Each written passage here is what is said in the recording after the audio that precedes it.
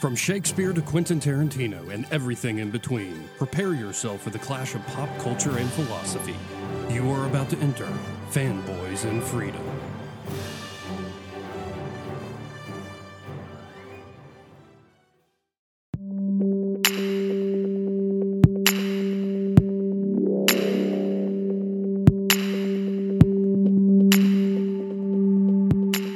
In Captain America Civil War, the biggest dividing line between the heroes are the Sokovia Accords, which are the primer that sets off the Civil War between the anti-registration team led by Captain America and the pro-registration team led by Iron Man. In the aftermath of Ultron's attempt to destroy the world in Avengers 2: Age of Ultron, the prime issue is this: do we allow the heroes to do whatever they want in order to win without restraint?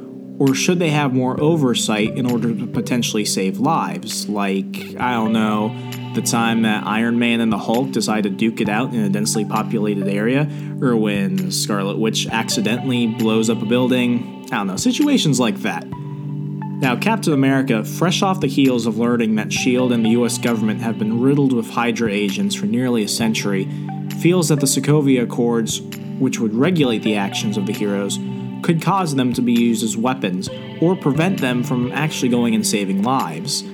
Iron Man, the pro-registration mascot in the film, sees the needs for these checks. The Sokovia Accords would ensure that the heroes won't act roguely, so that way they actually maintain public trust. The Accords would also respect individual nations' sovereignty and borders, and possibly avoid war or an international incident. The Accords would also prevent super beings such as the Scarlet Witch from going into action when they don't have a full control over their superpowers.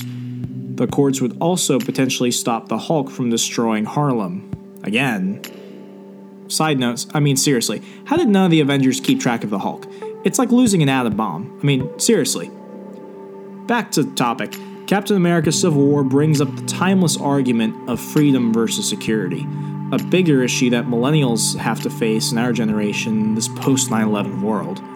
So the question remains, whose side will you take? I'm Remso W. Martinez, and tune in next time for another installment of Fanboys and Freedom.